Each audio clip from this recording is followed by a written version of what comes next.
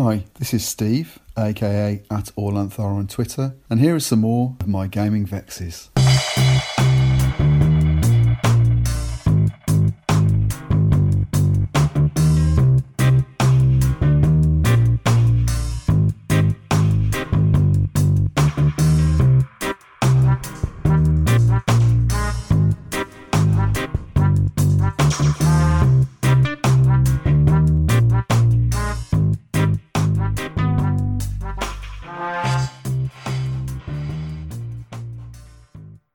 Hi and welcome to another episode of AllAnth's Gaming Vexes. Slightly different format this time. So what I have is some brief reflections on preparing for and also a debrief from the Verm game that I'm running. Good fun. And it's a very different experience to some of the other things I've run and plan to run in the future. I've also then got a deeper dive, so a conversation between myself and Old Scouser Roleplaying, that's Neil, and Oil Painting 71, that's Joe. So thanks to both of them for taking part. It was good fun recording, and hopefully the sense of fun comes through when you listen to it. So without further ado, enjoy the rest of the episode.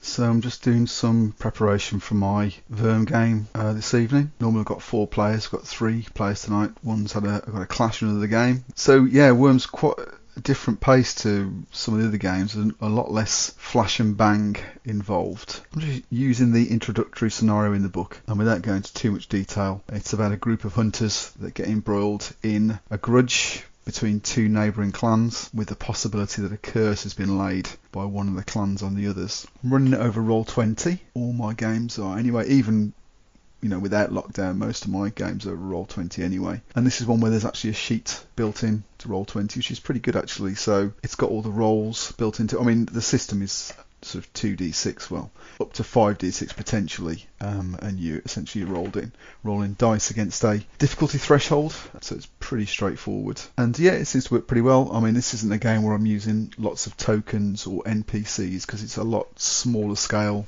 than some of the other games that I run. So for example, if I'm running RuneQuest, I've got a sort of cast of thousands in terms of creature, etc. In this, it's a lot lighter.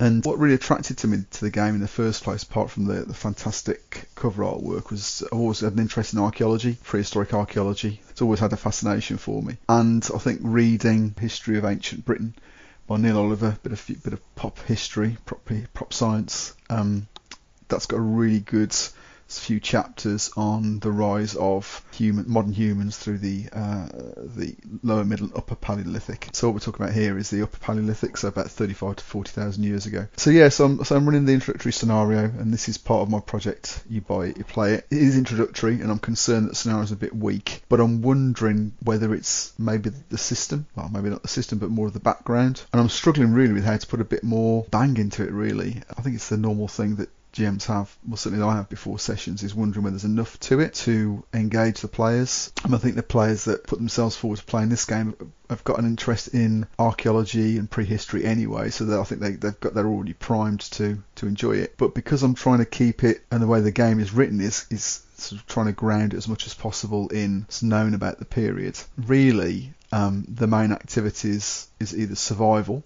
so that's hunting, gathering.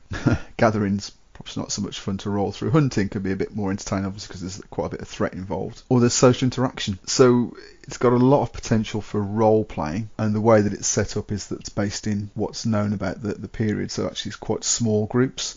So there's quite a bit of potential for role playing within the clans themselves. I mean, not everybody gets on, obviously, but you've probably got about 20 to 30 people in a clan, so it's not a huge number. That includes sort of children and sort of older people as well. So there's potential for role play within the clan, but also in this scenario you've got a potential for role playing the, what was the source of the grudge between the clans, and how to resolve that. And I've also thrown in, and also the scenario includes a little bit of potential for the spirit world to get involved. In fact, one of the players, when we started the game, he wants to have a mystic type, or a sort of a shaman or a seer, and really, for a starting character, that's not ideal. So what we did was, in the second session, This is going to be the third session tonight. We rode back a little bit, and we created an old crotchety shaman, so much older, so therefore it's got quite a few weaknesses attached, so it's quite frail and it's quite crotchety and awkward. But again, it sort of brings forward the potential for role play to be to the fore. But yeah, so I've prepped the session. I'm a little bit concerned it's going to be a bit weak, and I'm just wondering about the potential in a game like this for longer term play. I can absolutely see,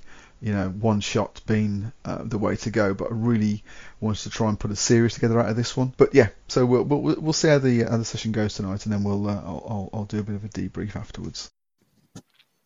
Hey Steve, this is Gianni reacting to the remark you made while mentioning the Worm role-playing game and the possibility of introducing fantasy into a real-world setting. As you may know, I am hugely interested in East Asian cultures. I have run several campaigns set in real-world East Asia and encountered much of the same issue. I feel players, even though they knew we were playing in real-world Ming China or Joseon Korea, expected the supernatural. They expected to be confronted to monstrous creatures rather than just human opponents. They expected flashing and banging spells rather than mere divination sessions. And as a result, even though my initial plans had been to keep matters ambiguous, like, did the divination spell really work? Was the medium just lucky when she indicated that the hostages were being kept prisoner below the butcher's shop? But no, I had to give in, and we did end up having, dragonfolk and undead, etc. But yes, that's a very interesting discussion to be had. So, just finished the session of Worm. I think it went better than I thought it would do. I think it just chatting to the players at the end there, asking about the pacing of the game and whether it suited them.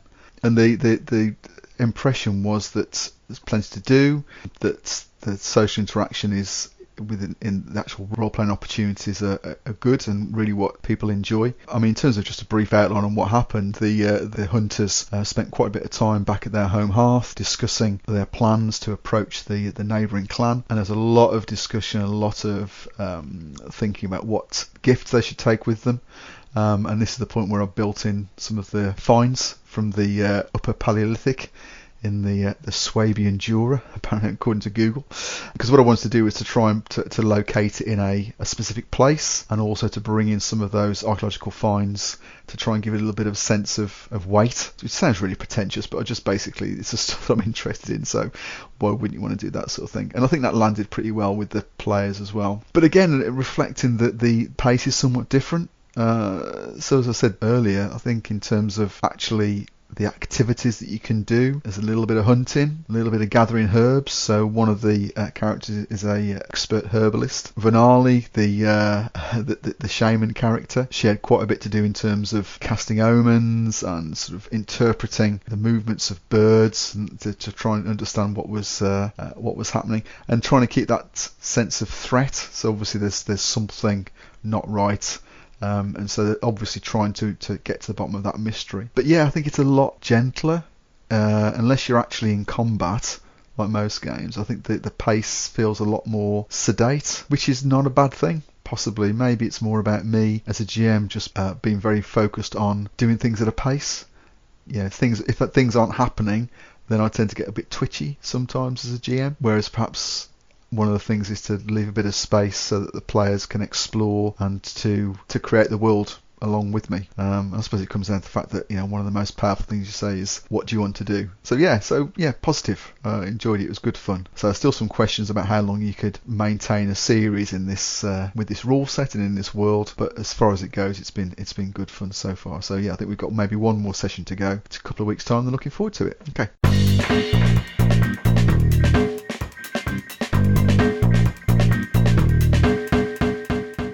Do you want to introduce yourself, guys? Okay, so this is Neil, Old Scouser Role Playing on Twitter. Yeah. And Joe, what about yourself? Yeah, well, obviously, I'm Joe, known on Twitter as Paerbwr Duck, which is Welsh for don't be silly. I'm glad you pronounced that, not me. Yeah, you might more easily remember my the address, which is at oilpainting71. So this came out of a conversation that sort of starts off around Jeopardy in role-playing games, which sort of came out of our experience with old school style, which is, we'll get to what an old school style approach to Jeopardy is. And then that linked into me bemoaning the apparent lack of Jeopardy in 5e. Yeah.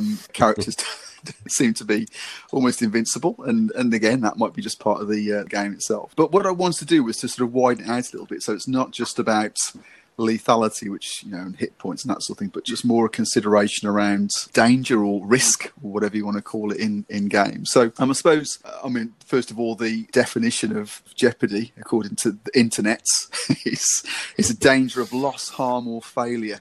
So I'm thinking, obviously, that's, a level of risk of loss, harm or failure. What do you guys think? Is that something that we have to have in our games? Is it almost a core part of the experience? Or what do you think, Neil? Go first. Yeah, I think it is. That's a big part of it. That excitement that you get when your characters have something at risk. They're in danger of losing lives or failing a quest. It might be something else that drives them on, and it's that point of failure, I think, where the jeopardy comes from, and risk as well.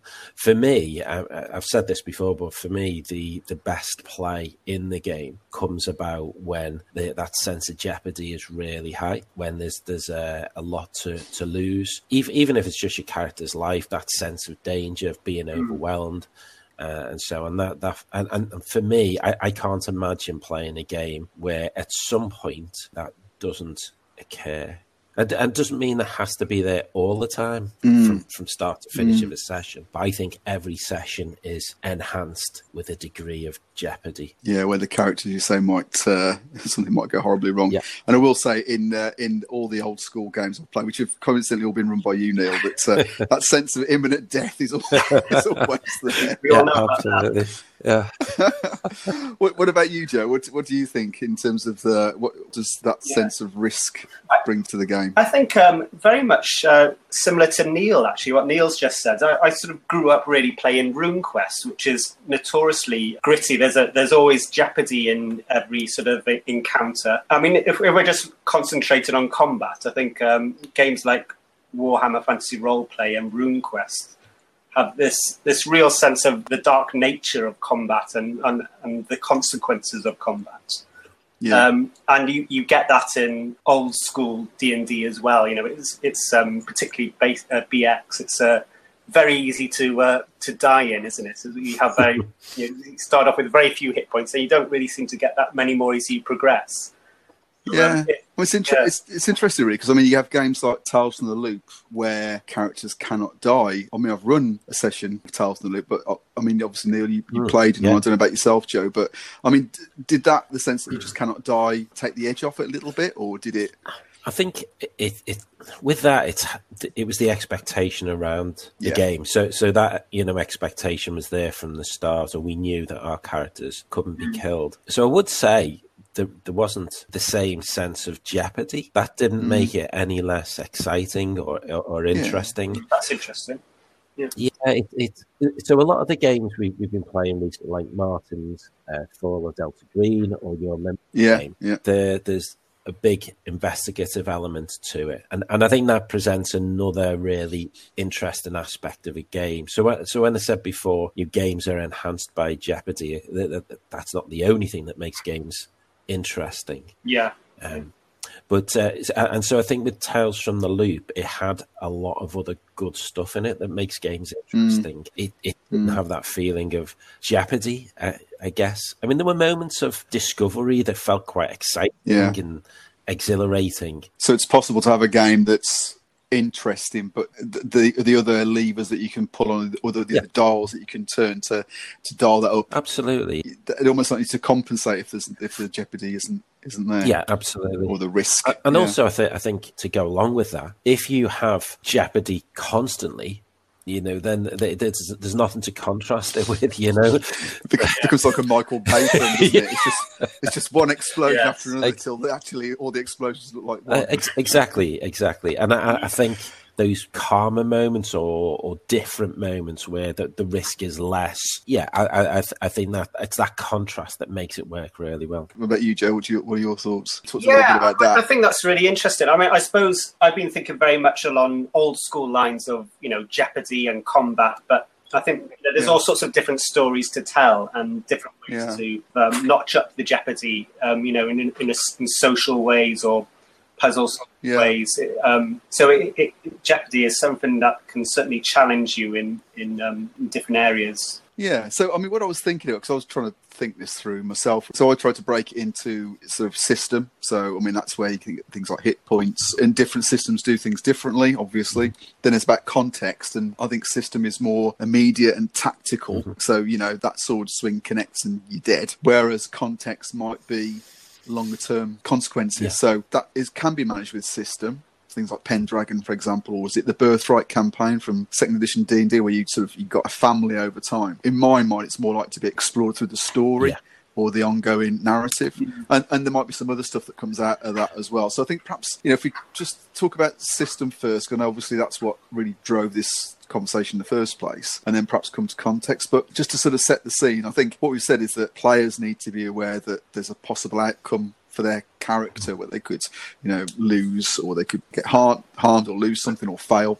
And it's almost, you can do that in a variety of ways in systems through, foreshadowing, or there's a dungeon there, there's going to be something horrible in there. Or some systems like Blades in the Dark, for example, build it in so it's clocks, so that the characters know something's going to happen. So if it ticks down to a certain point, then they're going to be found out, that the guard are going to be alerted to their presence or something. And I was thinking about in 5e, the hit points are a countdown clock, because really players don't care until you get within a sword strike of being dead. Yeah. Do you know what I mean? So it's almost like you have to grind through those ablative hit points before you get. So yeah. Anyway, that's my thing. So I mean, do you want to talk about the system side of it? So Joe, do you want to just pick up on what you're thinking about? Well, I thought. I mean, it keeps coming up in conversations, but I thought it was really interesting looking at 5e and how it is different from old school D&D. But I was flicking through the Dungeon Master's Guide to try and find ways, because there's a sort of perception that there is, particularly as you get higher up in the levels, that it becomes, there's less jeopardy, there's less threat to the characters. Certainly in games that I played anyway. The early stages are great, you still have that threat level because your hit points are low. But, as your hit points increase, it gets more and more difficult to threaten the players, really. Well, in that situation, you end up throwing larger and larger creatures. Yeah, that's true. If you think about it, a goblin at the first level is a threat. Yeah. But it's almost like you just need to have bigger and bigger goblins. Yeah. Do you know what I mean? Which means, actually, that advancement is, I don't know, does it negate the value of that advancement? Because you almost have to have that additional threat to bring that sense of immediate danger. Yeah, it's sort of this escalation, isn't it? You're going up the level to hero, really, aren't you? From sort of zero to sort of hero. I suppose that's the kind of journey. Yeah. But I was interested to see. I was thinking about 5e games I played in, and I was wondering, what could you do to change that and bring in a bit more of a feeling of jeopardy? And a lot of it comes down to healing. I think Neil will agree that in 5e, it kind of feels like you suddenly have these power boosts. Yeah. And it's very easy to come by healing. Flicking through the DMG, it's got some good suggestions on alternatives. There's slow natural healing and gritty realism. So one of those, just slow natural healing, is just reduces the amount of healing you can do per rest, and gritty realism just extends the kind of the period that you need to heal. So you can play between those two ideas and get to a balance in a game of 5e where you still got a bit of threat. It's a bit harder to get healing, and it doesn't feel like you're sort of a superhero powering up so much. And there are a couple of games that have tried to make 5e feel more OSR, like there's Five Torches Deep, I know is one, and there's another one. To the Unknown. That's it, yeah, that's the one. Or Search of the Unknown, or was it Into the Unknown? Into the Unknown. Yeah. And I think, I mean, I've not got Into the Unknown, but I've got Five Torches Deep, and I think that's a really interesting idea. You can see where they've really tackled those bits that make 5e feel powerful. Characters are powerful and far less vulnerable. But I think there's a couple of interesting things there, Steve. You mentioned about the goblins, and one of the things that draws me to certain games is when it goes into combat, And it talks about a goblin is still a threat. You know, so if you have a knight at level 9 who could still be taken down by a gang of goblins, then that kind of really appeals to me. But I do. Well, you see that in RuneQuest, don't you? Where it doesn't matter how good you are, you can be in the wrong. You get a stinger in the forehead, and that's the character, for example. And you really do feel that with RuneQuest that a couple of lucky or unlucky dice rolls, depending on your perspective, that's it. Your character's gone. Absolutely nothing you can do. And you get, that's even more noticeable. It doesn't matter how powerful you get, because even with basic and expert D&D, any old school D&D, once you get to 4th, 5th, 6th level, you may not still have loads of hit points. I mean, a magic user at 5th level can still have a maximum of 20 hit points if they're lucky. But at least they're not at that one strike is gonna kill them. But there is one thing that I think does set old school games apart, and that is just some of the outright lethality with certain things, like a trap. You get poisoned, save versus poison, or the dead. And that's it. No matter what level you're at, you fail that roll, you're dead. Hit points, nothing else matter. I think, I do find that quite brutal. I have been known to soften some of those things. So, really? Yes, on occasion. What about Yolla the Gnome? Yeah, well, I did a terrible trap. That was just a damage trap.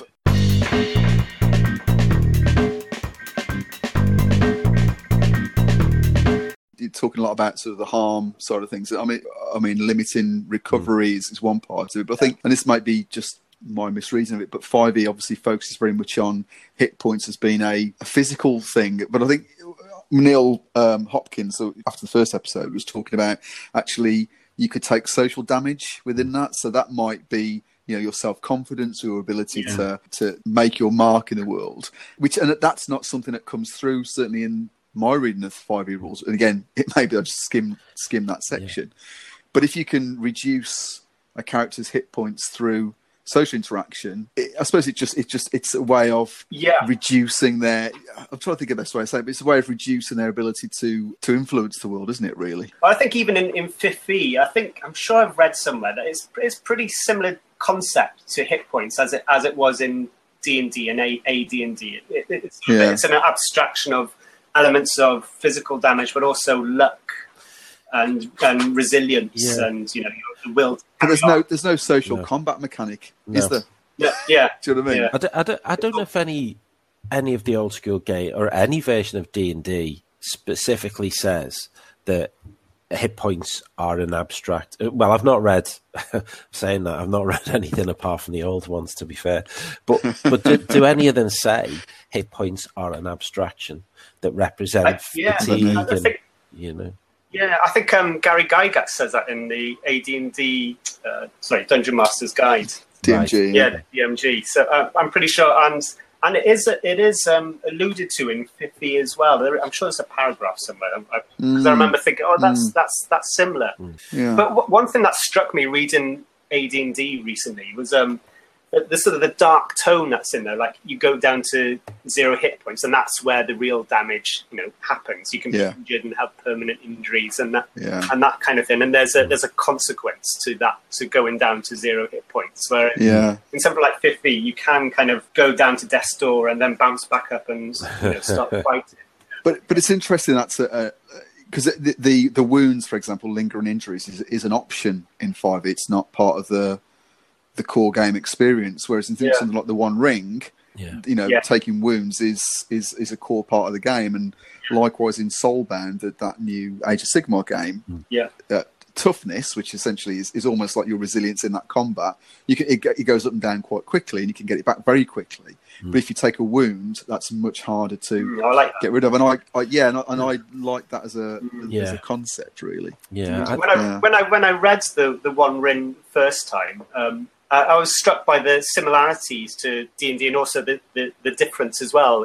How hit points work, because basically it's they've taken out the wounds from the hit point abstraction. So you've got taking a wound is like almost like taking a critical hit, isn't it? But you can only take one wound, and then it's a big out. issue taking a wound Yeah. in one ring, definitely. Yeah, but your hit points or your fatigue in the one ring, sort of, you can batter that right down. Yeah. And still keep going with it. I have so that idea of that abstraction, fatigue or hit points representing knocks and bruises and stuff like that.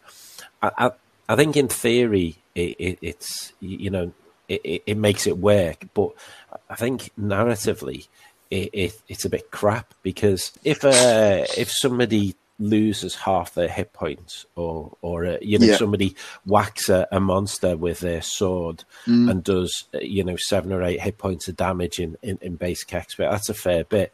I could kill most creatures, but say it takes something down to 1 hit point, you can't go, oh well, actually you smack at this thing and you actually you don't actually hit it, you frighten it and it's confused and its confidence is fallen and whatever. It's not the same as like saying you hack at it and blood spurts everywhere and you can feel it starting to it's going to fall soon. You can see the fear in its eyes, and I think using hit points as a measure of actual damage, I just feel is more satisfying.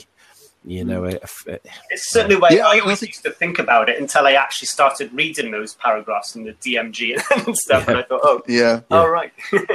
but equally, as you say, I think in older games, it is physical damage, where it's almost like the expansion of the numbers of hit points gives people or gives characters that sort of survivability. But then if we're going to say, actually, it's because otherwise, I mean, what I find, you just end up throwing hordes of combat encounters at people to get their character hit points down, and actually it's quite explicit about encounters per day and that sort of thing.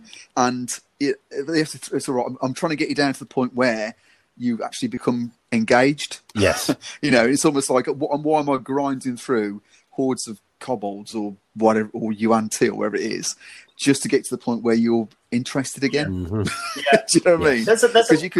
There's another interesting optional rule in the 50 DMG, massive damage, and that sort of tries to bypass what you're talking about. If you sort of take more than the equivalent of half your maximum hit points of damage, you have a system shock roll, and you roll a D10, and one of the options on that table is you immediately drop to 0 hit points, or you pick up a stunned condition, or your next attack's at disadvantage. But there's that sudden drop to 0 hit points sort of cuts through that story of hacking away at the hit points, which seems to me like an interesting option to perhaps So what we're saying is that we need it takes whereas a game where it's part of the core experience, like OSC for example, or Swords and Wizardry, or whatever, it's almost like that's the expectation going in.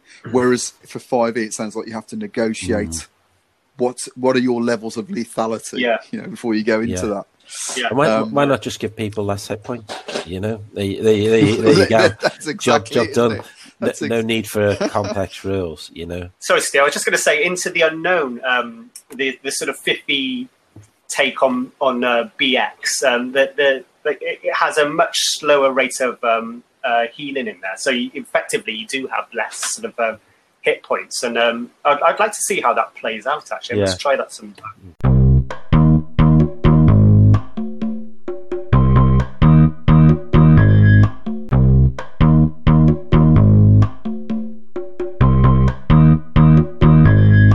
So we talked a lot about harm. The other two aspects of it were around failure, and I think that's probably less problematic, because I know there's the concept, obviously, of failing forward or not failing at all. So in Gumshoe, there are certain things you won't fail, because if you fail, then it basically stops the investigation in its tracks. And then the idea of you succeed, but.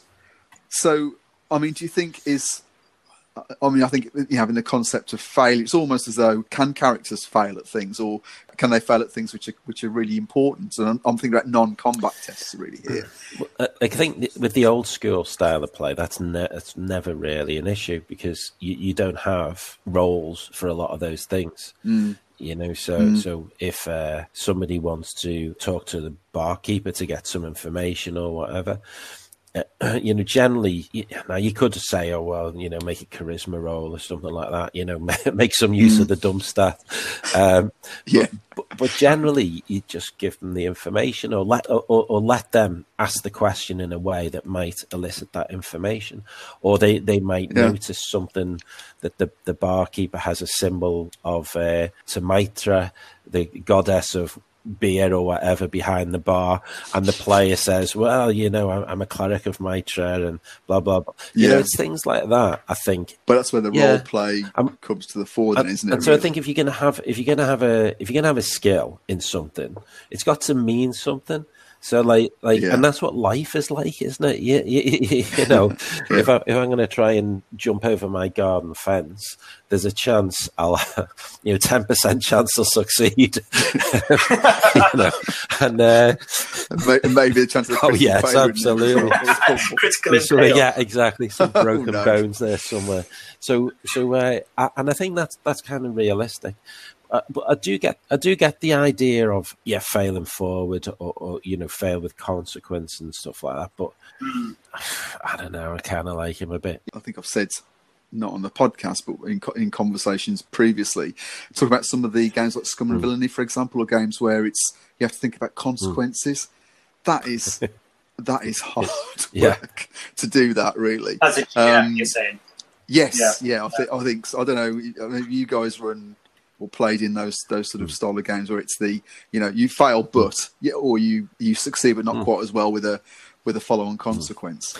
And there has to say you fail 5 or 6 rolls in a row, you've got all of a sudden 5 or 6 consequences, and I don't know, sometimes just like I don't know. I mean, I don't know if you need to. I think you can fail, and there's a consequence, isn't there? I mean, I think that's so. So it's that thing about you only make people roll when something's at stake. Absolutely. So like picking a lock in a door. If you make the roll, then great. The door's opened. If you fail it, then you can hear guards coming round the corner or something like that. I think that's always been part of the game, anyway. If I'm honest. Yeah. It's just kind of got a label now, really, I think. And the other bit of as well is so we talked about harm and we talked about sort of failure, and the other bit is loss. Yeah. So and I was thinking about this removal of a capability. Or something. Yes. We came across this in. Yeah, that reminds me of the old level drain. Yeah, absolutely. Yeah. Yeah.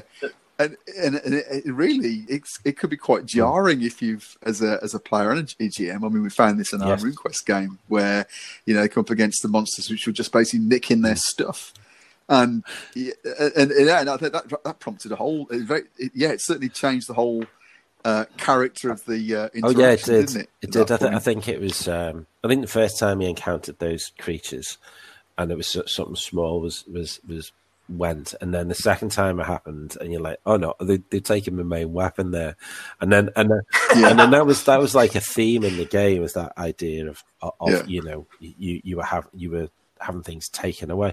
And like you say, Joe, it's kind of like the level drain, which is it's pretty extreme, really. You think you're taking away somebody's the last 3 or 4 adventures experience, you're just wiping that out in one go. But I think as well as that, Steve, I also think is, you were talking before about story and background and so on, and within the same RuneQuest game, there's a lot that it feels that the characters are, it feels the jeopardy is really high there. The stakes are huge, and I think that's the other thing. The other elements of jeopardy we've not really talked about, which you get in games like Call of Cthulhu in particular, end of the world kind of jeopardy or significant loss. Your village is going to be wiped out, something of that nature. But it seems like those sort of things tend to be outside system. Yes. That it tends to be, and my experience, limited as it is, it tends to be more about the connections you make within the game world. I mean, we've all played in games, I'm sure, where you've got a home village or you've got something you care about.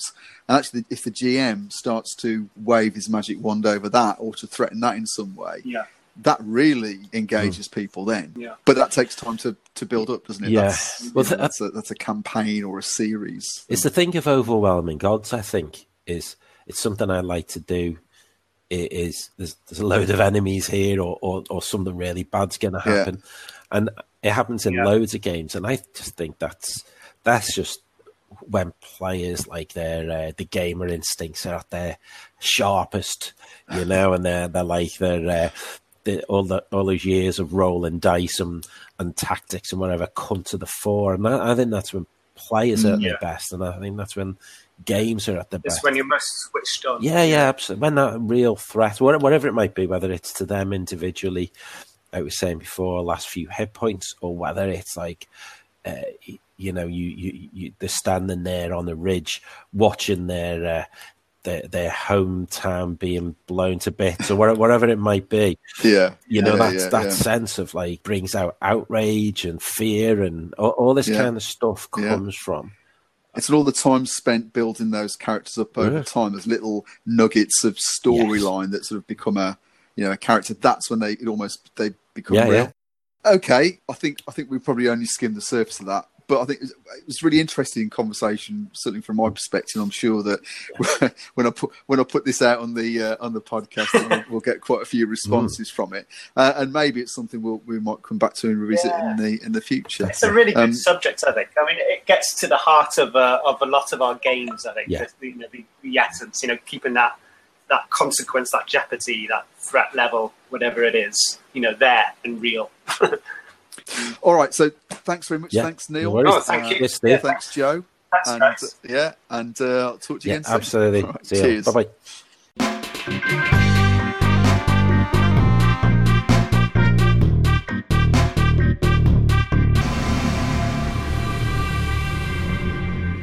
Okay, well, I hope you enjoyed that deep dive into the issue of Jeopardy in role-playing games. Barring any sudden rushes of blood to the head, the next episode should be a reflection on Liminal, both on the Liminal game as a whole and the background, and also some reflections on the series that we played.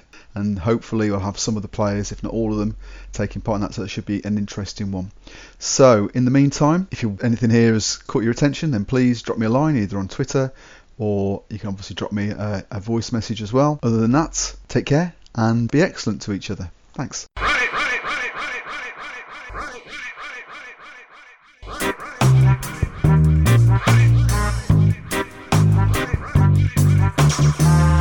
Thanks for listening to another exploration of my gaming vexes. If you've got any thoughts you'd like to add to what you've heard here, or a gaming vex of your own you'd like to offer up for discussion, you can contact me on Twitter @AllLengthR, or you can leave a voice message. The link's on the podcast webpage on Anchor, or can be found in the show notes. Until the next time, may all your games be free of vexatiousness, and be excellent to each other, always.